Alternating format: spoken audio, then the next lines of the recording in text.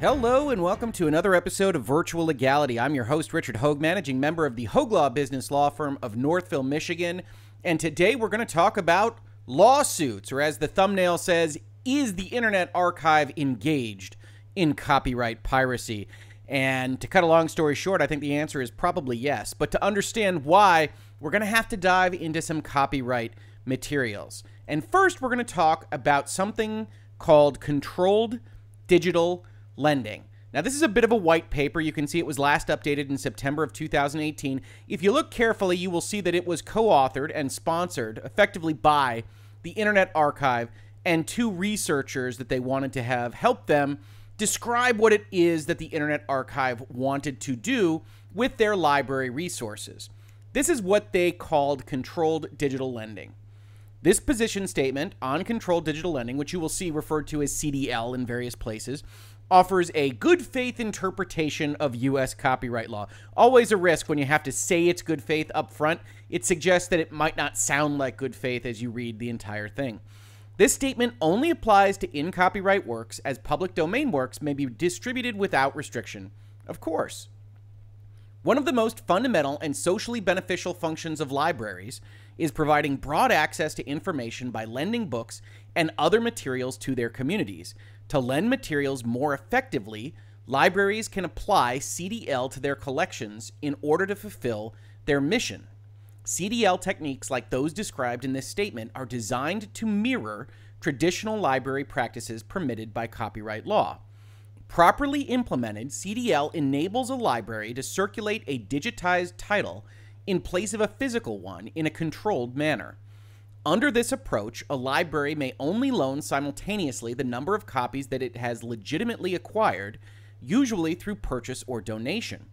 For example, if a library owns 3 copies of a title and digitizes 1 copy, it may use CDL to circulate 1 digital copy in 2 print, or 3 digital copies, or 2 digital copies in 1 print. In all cases, it could only circulate the same number of copies that it owned before digitization. Essentially, CDL must maintain an owned to loaned ratio. And this is exactly what the Internet Archive wanted to achieve and did achieve before this COVID-19 coronavirus outbreak, which is going to be at the heart of the lawsuit in question. They basically said, hey, we're going to acquire all these books. We're going to let people borrow them, borrow scans that we make of them in what we're calling an internet library.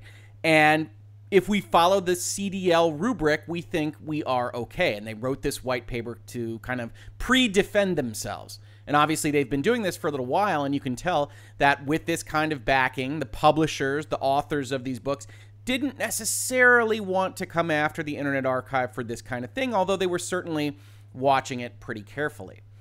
But if you've been following Virtual Legality for any length of time, you probably know already that this doesn't quite sound right for the copyright laws, right? It doesn't quite sound like it's what they should be allowed to do with books. If we remember 17 U.S.C. 106, this is the bundle of rights that attaches to somebody that holds a copyright, like an author or a publisher of a book, and they have the exclusive right to do this list of things, to reproduce it, to prepare derivative works around it, to distribute it by sale or other transfer, to perform it, to display it, etc., etc.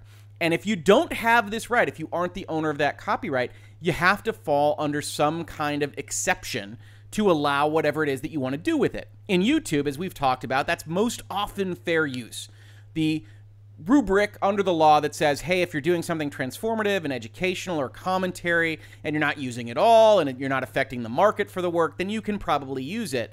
And as we've seen with respect to the DMCA and other problems with the modern digital environment, even that kind of concept has an issue insofar as it's all gray area. It's all based on the facts and circumstances of any given issue.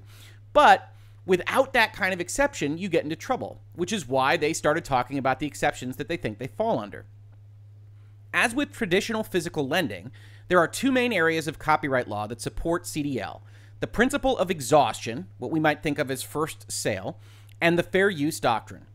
Traditional library lending has been common practice for hundreds of years, primarily due to the common law principle of exhaustion, which is codified in part at Section 109 of the Copyright Act and is also known as the first sale doctrine. This legal set of rules mandates that any time there is an authorized transfer of a copy of a copyrighted work, the rights holder's power to control the use and distribution of that copy is terminated or exhausted. If you've been in this space before, you know a number of people come in and comment, and I've also answered questions regarding whether or not software licenses, computer programs, things along those lines, have this kind of exhaustion feature. Traditionally in this space, as we talk about with respect to video games, and certainly in the United States, the courts have been very reluctant to apply first sale doctrine to licensed software programs, generally intellectual property that is licensed, period. And that makes a lot of sense. If you think about what exhaustion is really supposed to achieve, it's supposed to say there's one copy of this thing out there in the world, and you don't really need an intellectual property license to sell this product, to move it, to transfer it, to lend it, to do whatever it is you want to do with it. You're not really licensing the underlying IP. You're moving a physical object in space. And the law says, okay, that's probably okay. It also says, hey, that's going to get dog-eared, that's going to ultimately collapse, and it's not going to destroy the market for this particular product. Obviously, digital goods change that equation almost entirely. But if we actually look at the language here that they reference, 17 U.S.C. 109, we see that it specifically talks about a particular copy. Notwithstanding the other limitations in 106, the owner of a particular copy is entitled, without the authority of the copyright owner, to sell or otherwise dispose of the possession of that copy or phonorecord. Not to make more copies and distribute 15 copies of that one thing that they own, but to be able to actually move that one thing that they own. Note also that this section 109 is targeted specifically at the exclusive rights stated in 106.3, which, if we go back and look, is distribution and sale. 109 does not reference the other copyright exclusive provisions: reproduction, preparation of derivative works, performance, display. It talks about distribution and sale. So we already are working in a white paper environment that says, you guys are kind of eliding the legal question to give you what you want because that's what you want, but it doesn't really pass the smell test. Then they go on to say that, also copying of books and lending them is fair use. And as we've talked about in this space, that seems a particularly difficult claim to make, that you have to meet the four-factor balancing test, and can they do that? They say the purpose and character of the use for a library is educational, and that the statement is not premised on it being transformative. We aren't trying to say that scanning a book turns it into something else. We're just saying that it is transformative. Then they go on to say the nature of the work should go in their favor as well because, hey, maybe it's orphaned, maybe it's out of print, maybe we can't find who has the copyright, and even if it's fiction and we could find it, it still shouldn't be held against us. In respect of the amount and substantiality of the portion used, they say, well, yeah, it's the entire work, but it's only a temporary lending period, and the user can no longer access the book after that lending period until she checks it out again. And if the library only owns one physical copy of the work, then additional users must wait in line. There's a wait list concept. This is the whole premise of their CDL kind of concepting is if I have 3 copies of a book, I can only lend out 3 scans. And if all 3 scans are out, then you have to wait your turn for the next one. You'll want to remember that because they're going to change the rules on even their own white paper. Finally, they say, hey, we don't really affect the market for this. If there is a negative effect, it's unlikely to be counted against us because properly implemented CDL programs maintain an own-to-loan ratio that is comparable to physical lending. It probably doesn't affect the market. Don't worry about it. I look at this just from afar, without even getting into the lawsuit that we're going to talk about, and say, no, you're not really educational. You're not really commenting on what the copyrighted material is. The nature is something that is owned and commercialized and creative in all likelihood, so that goes against you. You're using the whole thing, that goes against you, and you definitely affect the market. That goes against you. It is the rare case where I look at something like this and say, no matter what you are asserting in your white paper, chances are you lose on every single ground. And you say, Rick, why didn't any of the publishers or authors come up against this before now?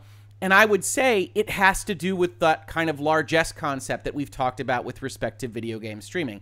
It didn't hurt them that much. It really wasn't that big of a deal, or they were getting their ducks in a row for a potential lawsuit a couple of years from now. But COVID-19 and coronavirus really accelerated this. And over the last couple of years, other folks have spoken out about this particular issue. The Internet Archive, yes, but other folks that have been relying upon this kind of CDL concept. I've got a letter from the National Writers Union, and they wrote this, I believe, in February of 2019. And they speak exactly about what we just talked about. CDL is not comparable to lending of physical books by libraries. CDL is not fair use as defined in U.S. copyright law. And an exception to or limitation of copyright to allow CDL without permission or remuneration would not be permitted by the Berne Convention on Copyright, the international kind of discussion about whether or not authors and writers should receive funds for copyrights. CDL interferes with many of the normal ways, including new ways largely unnoticed by librarians that authors are earning money from written and graphic works included in so-called out-of-print books. There is no basis for a good faith belief that CDL is legal under either U.S. or international law. It isn't. It's just an assertion about what you want to do. And a lot of people had a problem with that. But it got a lot worse. So a few months ago, when COVID-19 started up here, the Internet Archive announced that they would be changing their library rules into what they were calling a national emergency library to provide digitized books to students and the public. To address our unprecedented global and immediate need for access to reading and research materials, as of today, March 24th, 2020, the Internet Archive will suspend waitlists. During the waitlist suspension, users will be able to borrow books from the National Emergency Library without joining a waitlist. They say this is a response to scores of inquiries from people that wanted our books, and they say, hey, these guys at MIT are in favor of this. In a global pandemic, robust digital lending options are key to a library's ability to care for staff in the community, et cetera, et cetera. Now, we recognize that authors and publishers are going to be impacted by this global pandemic as well, so go buy one of the books that we give you for free if you're so inclined, because the authors are hurting too. Now, as you might suspect, just looking at what this does, they get rid of their waitlist, they get rid of their owned-loaned ratio. What was already specious and problematic in their white paper completely falls apart. There is no attachment to the concept of exhaustion or first sale. There is no attachment to the various balancing tests for fair use. There is nothing that is linked to only having one physical copy of the work and having users wait in line. Nothing that says that this won't massively negatively impact the market. And as you know from the thumbnail, the authors and the publishers had finally had enough. I was made aware of this story from Engadget, who labeled it as "Book Publishers Sue Internet Archive for Allegedly Enabling Piracy." But as always in Virtual Legality, we're going to look at the source material because that's where the fun lives.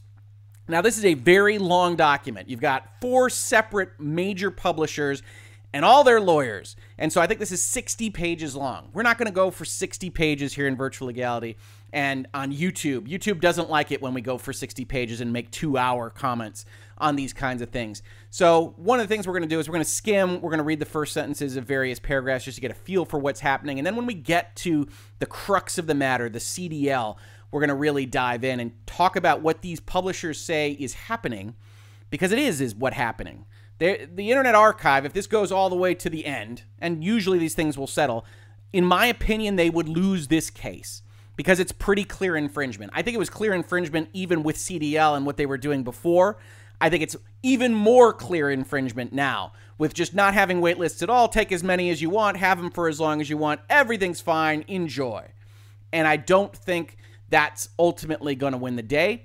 I think if you do want to see these kinds of things happen, a digital library, then the Copyright Act, as we've talked about in this space a lot in the past, needs reform.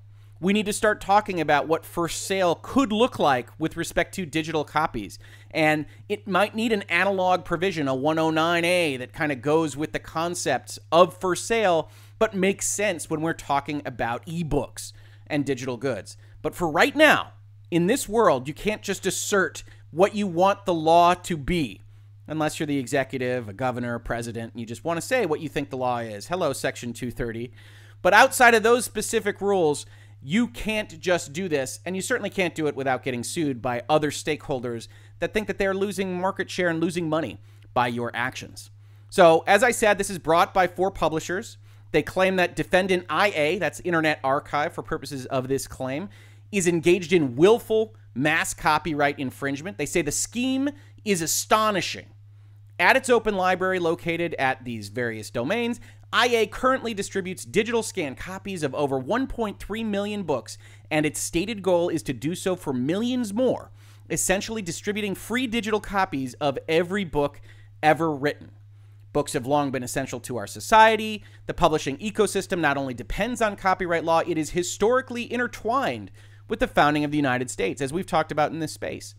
IA not only acts entirely outside of any legal framework, it does so flagrantly and fraudulently. And it proceeds despite actual notice that its actions constitute infringement. For the avoidance of doubt, this lawsuit is not about the occasional transmission of a title under appropriately limited circumstances, nor about anything permissioned or in the public domain. On the contrary, it is about IA's purposeful collection of truckloads of in-copyright books to scan, reproduce, and then distribute digital bootleg versions online.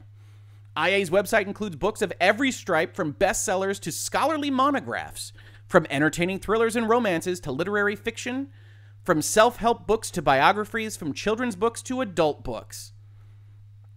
Publishers have long supported public libraries. Hey, Judge, we aren't against libraries. Everybody loves a good library.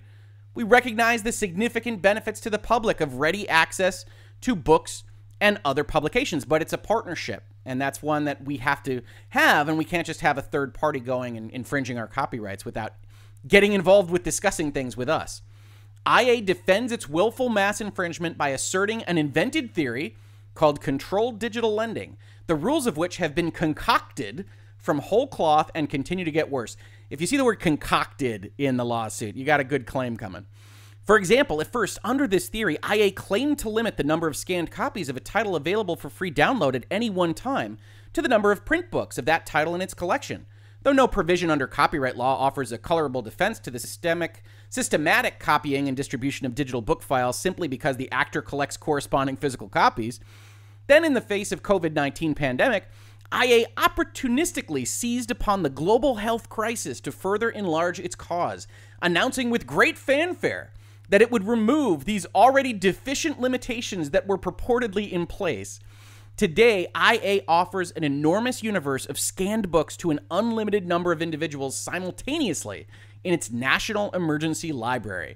IA's blatant, willful infringement is all the more egregious for its timing, which comes at the very moment that many authors, publishers, and independent bookstores, not to mention libraries, are both struggling to survive amidst economic uncertainty and planning deliberatively for future changing markets.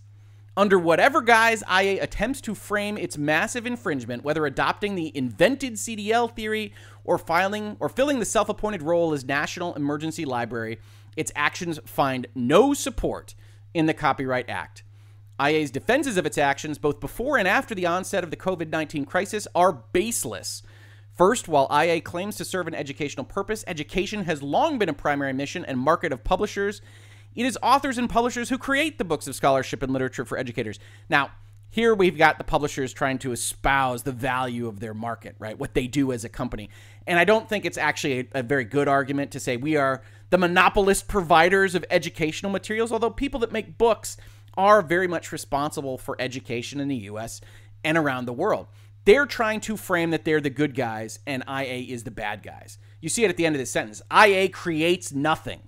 IA plays no role in the hard work of researching, writing, or publishing the works, or for that matter, in creating or sustaining the overall publishing ecosystem and its distinct partnerships and markets. Judge, these are breakers. These are wreckers. These are folks that destroy economies. And if we destroy this economy, there will be fewer books, there will be less education. Judge, we need to do something about this.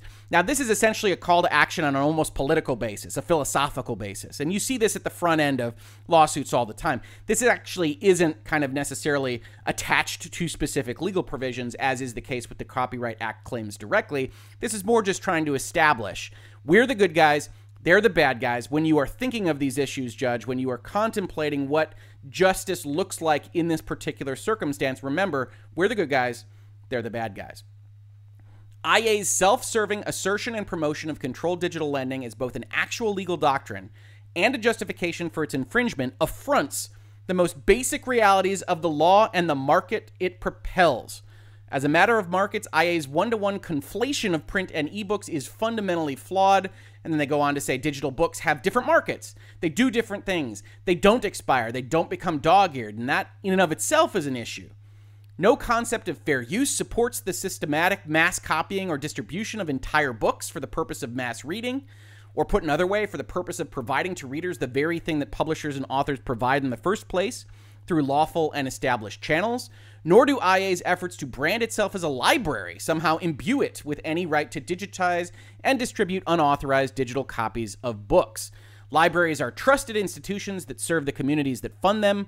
When Congress contemplated the making of digital copies by libraries under 108, it engaged all relevant stakeholders and created a set of rational, targeted exceptions to infringement liability, exceptions that have no application to IA's actions.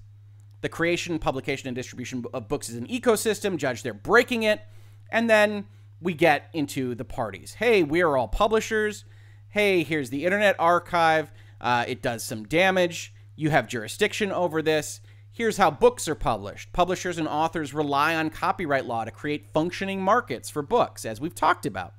The development of functioning markets for ebooks. Ebooks have their own market, and it's a market that these publishers feel they have the right to enter into and to make money off of. And so when we are considering fair use analysis for what the Internet Archive wants to do, it's worth noting that they are breaking a market that maybe even if we aren't participating in as much as we would otherwise like to be right now, is a market that exists and is being harmed by the existence of this quote-unquote national emergency library. The established market equilibrium between authors, publishers, and libraries, where they talk about how books move around and how publishers get paid. Plaintiffs and libraries reacted rapidly to ensure library patrons have access to books during the COVID-19 lockdown. So this is, again, a kind of public policy argument, or really a defense before it happens, to say, hey, look, what they're going to tell you is that this was a special circumstance and they were needed to get information out, and we were already handling that.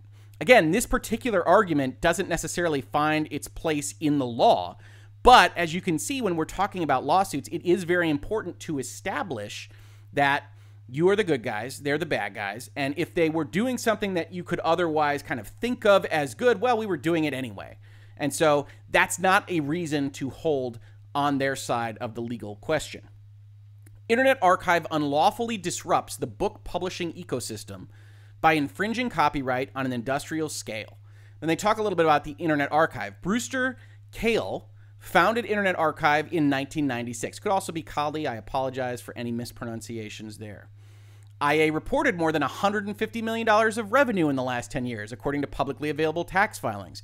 So this is a little bit of wealth guilt, right? So one of the things you'll see also in this particular claim is, hey, they're a nonprofit, Judge, but they sure make a lot of money as a nonprofit.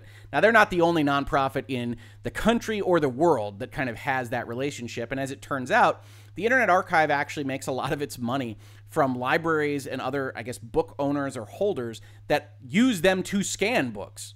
And one of the things that the publishers here have to kind of establish is that they aren't against the Internet Archive getting those licenses, scanning things that are in the public domain, performing what is a useful function, I think, for a lot of people. I think most people think good thoughts about the Internet Archive, the Wayback Machine, what it is that they do for the internet. And so this was always going to be at least a somewhat risky PR proposition to say we are suing the Internet Archive, which I think has general goodwill, certainly amongst folks that use the internet a lot. So they're trying to establish, hey, Judge, they make a lot of money. Then they describe what the open library is. They talk about how it functions with a limit of 10 and how you had wait lists if they didn't have enough copies. They also talk about what they were doing here and how they were essentially acquiring these mass quantities of books in order to function in this particular way, and then use a shell company that was also owned by the owner of the Internet Archive to move those books. And I'm going to find it here in the lawsuit somewhere. I believe it's called maybe Better Worlds. That is this book company that can move the books for the Internet Archive, and they describe how this market actually works and how it works to make the founder money. They talk about the user experience on the website, what it looks like to them, that books can either be in the read or borrow category. The books in the read category are books that IA presumably has concluded are in the public domain. For books in the read category, the website has no limit on how many users can download them, either at any point in time or in the aggregate. Probably okay, to the extent that they are actually in the public domain. Users who choose the read option can download to their computers, e-readers, or mobile devices a scanned copy of the entire book in a variety of digital formats that lack any DRM protection, including as a PDF file. Although the books that IA classifies in the read category are presumably supposed to be in the public domain, sometimes the books are in fact protected by copyright. For instance, at one point, any internet-connected individual could download copies of the modern classic To Kill a Mockingbird, which is still under copyright without any restrictions. So they're saying, Judge, hey, maybe you're okay with this in principle, but one of the things we're going to also talk about is that logistically they are bad at it. Even if you agree that the CDL kind of legal analysis is correct, which we don't think it is, and I don't think it is here in virtual legality, even if you kind of go for that, you should note that they are bad at CDL. They're bad at keeping track of what's in the public domain or not. They're bad at keeping track of when a book is borrowed or not, and whether they have a physical copy to kind of go with that borrowing, which we will see later on in this claim. Under the second option, IA permits users to borrow titles from the website that it recognizes are not in the public domain through its so-called controlled digital lending protocols. Borrow is a euphemism for an illegal reproduction and distribution. Under IA's controlled digital lending, a website user can download a certain number of books at a given time, which IA has currently set at 10.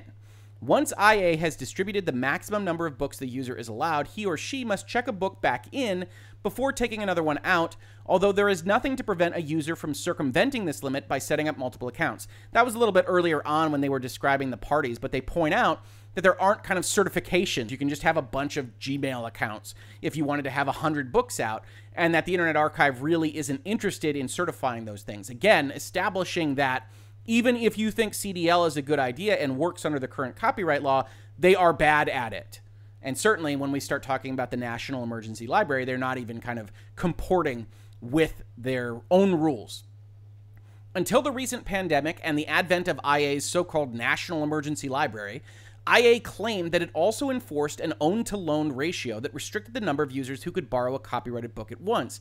In theory, this means that the number of scanned copies of a title downloaded from the website at any one time cannot exceed the number of print copies of that title owned by IA or its partner libraries. If that number is exceeded, then the user is ostensibly put on a wait list. Users that have successfully checked out a book can read it immediately on the website's book reader platform.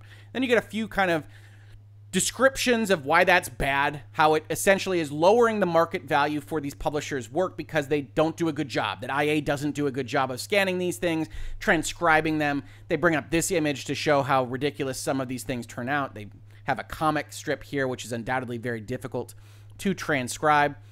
Then they continue on. The Open Library is not a library. It is an unlicensed aggregator and pirate site. It's not an accredited library, as they claim. They say that the only reason they are being called accredited is because they got some funds from California under their Library Services and Technology Act, which they claim, I don't know this, they claim it in this complaint, is available to a lot of institutions that are not libraries under California law. They go on to say their industrial book scanning machine and global scanning operations make them a ton of money, and this is basically how they function. They shift the cost of illegal book digitization onto publishers, libraries, and open library users because they do this all under their own rubric, and they even ask for donations in order to get it done. And the publishers and the authors and those kinds of folks don't see a dime. Those donations are labeled as sponsorships. You can see here they have a sponsor button at the top where they essentially ask for money. And I believe it's described here. It is IA's book sponsorship scheme is breathtakingly brazen. In essence, IA tells its users which copyrighted books it wants to infringe. Then it asks users to pay a donation far in excess of the list price of the book for IA to go out and buy a print copy from an undisclosed source, possibly Better World Books, that shell company that the owner or founder of IA also owns and can make money off of. Finally, IA uses the user's money to scan the book and put it online where anyone can get a copy for free, completing the copyright infringement process without spending a single dollar of its own money. Internet Archive absorbs entire libraries for the website, And then here's what I wanted to talk about, the specifics in their legal complaint about controlled digital lending. As we talked about at the top of this video, I think even in white paper form, it doesn't meet the tests required to comply with the Copyright Act. That's just my opinion, and different lawyers will have different views on these things. Certainly you found lawyers to write that white paper that suggests that they have a good faith belief that this is fine. Now, as with anything in virtual legality, you always have to look at the tilt of the situation, and certainly the Internet Archive being at the top line of that particular white paper suggests that that's what they wanted to find. Not really a research paper as much as an assertion of what they already wanted to do. As described by the publishers here, controlled digital lending is as follows. IA relies on the contrived theory of controlled digital lending described above as its central defense to charges of copyright infringement. But CDL is an invented paradigm that is well outside copyright law, appears to have sprung up in response to the objections of copyright owners to IA's infringing activities, and, in any event, does not excuse IA's massive infringement. IA is a leader and organizer of a larger proselytizing movement, hate that word, of academics and activists seeking to find a way to justify a scan-first, figure-out-the-details-later approach to the mass digitization of copyrighted books. In 2018-19, IA sponsored the drafting of a white paper on controlled digital lending of library books, which we just looked at. IA and Brewster Kahle broadly promote CDL, speaking widely and engaging in a broad public relations campaign, inducing others, including libraries, to join their cause and cynically using them to reflect their glow of legitimacy onto the website. But IA's controlled digital lending finds no actual support in the law. Now, interestingly enough, from my perspective, if you've got the backing of a number of libraries, if you've got that support in the community, I, as a lawyer, look at that and say, okay, maybe you've got that support for a change in the law. What you do with that support then is you go to the legislature and you say, hey, the Copyright Act needs to be changed to allow this concept. CDL is the kind of thing that could have its own provision in the Copyright Act. Detail this, congressperson, and let's get this made a part of the law. You don't just assert that it already is a part of the law, or you wind up on the other end of a lawsuit like this one. As a preliminary matter, plaintiffs challenge whether IA maintains the detailed records or practical control necessary to sustain the so-called own-to-loan ratio that is the cornerstone of CDL, i.e. the notion that the number of electronic copies of a book for download from the website at a given time never exceeds the number of physical copies of the book owned by IA or one of its partner libraries. With respect to the website's titles, for which the corresponding print books are allegedly stored at partner libraries, it defies reason that the partner libraries will have the wherewithal to faithfully and consistently remove a book from circulation each time it is borrowed on the website and put it back on the shelf when the website version is checked back in.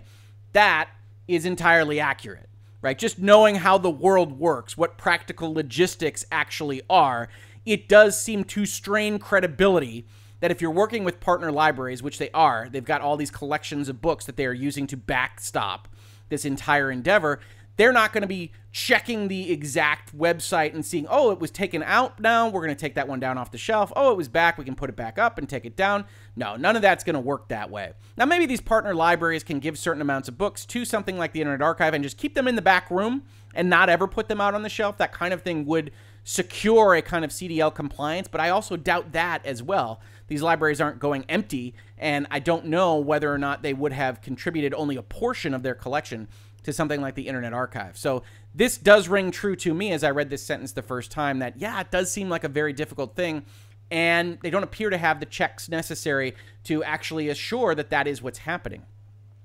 As for the truckloads of books warehoused by IA archivist Jason Scott admitted in a recent tweet that for the millions of physical copies acquired by IA, only 1 or 2 unique copies are kept and stored at the physical archive. Duplicates are donated to various charities and nonprofits. But even if IA were scrupulously following its own invented theory of controlled digital lending, the theory has no legal justification. First, IA and its supporters relied heavily on the first sale doctrine codified at 17 U.S.C. 109, which entitles the lawful owner of a particular lawfully made copy of a copyrighted work, like a book, to sell or otherwise dispose of the possession of that copy or phonorecord. The central thesis of the white paper sponsored by IA was that the broader principles reflected in this doctrine should be imported into the fair use doctrine to protect IA's actions. But as enacted by Congress, the first sale doctrine is carefully confined as a limitation on only the distribution right. That's what we talked about, right? When you look at this, it's specifically targeted at 1063, the distribution right, and not every other right. They're entirely correct in this assertion right here. It permits the owner of a copy to distribute the particular copy that has been lawfully acquired. For example, as in the secondary sale of a hardcover book or a painting. But it provides no exemption from the copyright holder's exclusive right to reproduce a work. The linchpin of IA's whole operation is that it scans a print book to create a digital file, a classic unauthorized reproduction of a work that puts the application of Section 109 clearly out of reach. Right? Number one, copyright holders have the exclusive right to reproduce the work in copies. And 109 doesn't hit number one. It only hits number three. So they're entirely right. Faced with these inconvenient facts, IA has also advanced the illogical premise that its massive illegal copying and distribution is format shifting, protected by the fair use doctrine. But the rudimentary use of a scanner to format shift print books into digital works for distribution to the public does not constitute either a permitted personal use or a transformative use. In fact, if you remember, they specifically say we don't consider this transformative. We're not relying on the concept that it is transformative. So they might try to defend it now with that, but they were never claiming it in the first instance. At bottom, CDL is based on the false premise that a print book and a digital book share the same qualities, but they don't. They go on to talk about the fact that ebooks have a different marketplace. IA's mass digitization of books is potentially even more pernicious than ordinary online piracy. First, its use of library branding deceives some users into thinking the website is a legitimate site.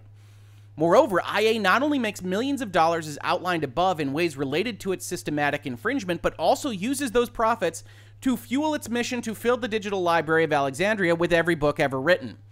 Allowing IA to operate the open library for in-copyright works will create an indelible impression for libraries and readers that digital format books should be free and can be free just as soon as IA scans a print copy. This in turn will impair the sales and licensing of books and ebooks that actually make it possible to pay the high cost of writing and publishing the quality books that IA purports to value so much, yet pays little or nothing to sustain. That paragraph being a direct indictment of whether or not this entire endeavor affects the market or prospective market of these books in ebook form.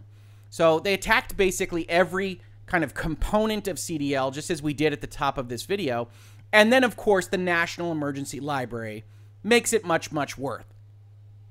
In a feigned act of magnanimity, IA assured authors that it would abide by a notice and takedown system, but this turns copyright law on its head.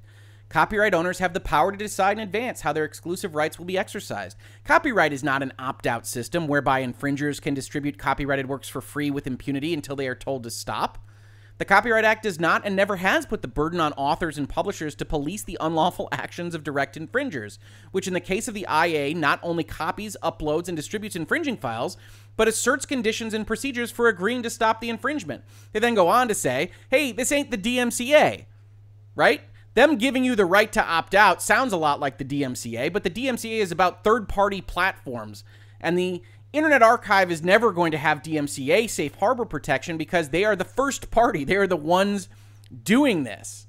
So they continue and they say, hey, there's no fair use here. They don't mean their own kind of made-up qualifications. They cause us harm, and so please find that they are directly infringing our copyright. And if you don't want to find that they're directly doing it, if you want to have the users of the website involved as well, say that they are secondarily infringing our copyright. They are inducing that infringement by providing this service. And even if the users are the direct infringers, they are very much involved, especially after this entire national library concept was put into place. So 50 some odd pages later, we arrive at the answer to the question, is the Internet Archive engaged in copyright piracy? I think the answer to that, if we look at the actual Copyright Act, we look at what they claim allows them to do what they wanted to do even before they expanded it. We look at how their white paper kind of looks, the arguments that it makes, and then we look at what the lawsuit actually says. I think the answer to that is very much yes. And that doesn't have to be an answer that you like. We say that a lot in virtual legality, right? Maybe you love the Internet Archive.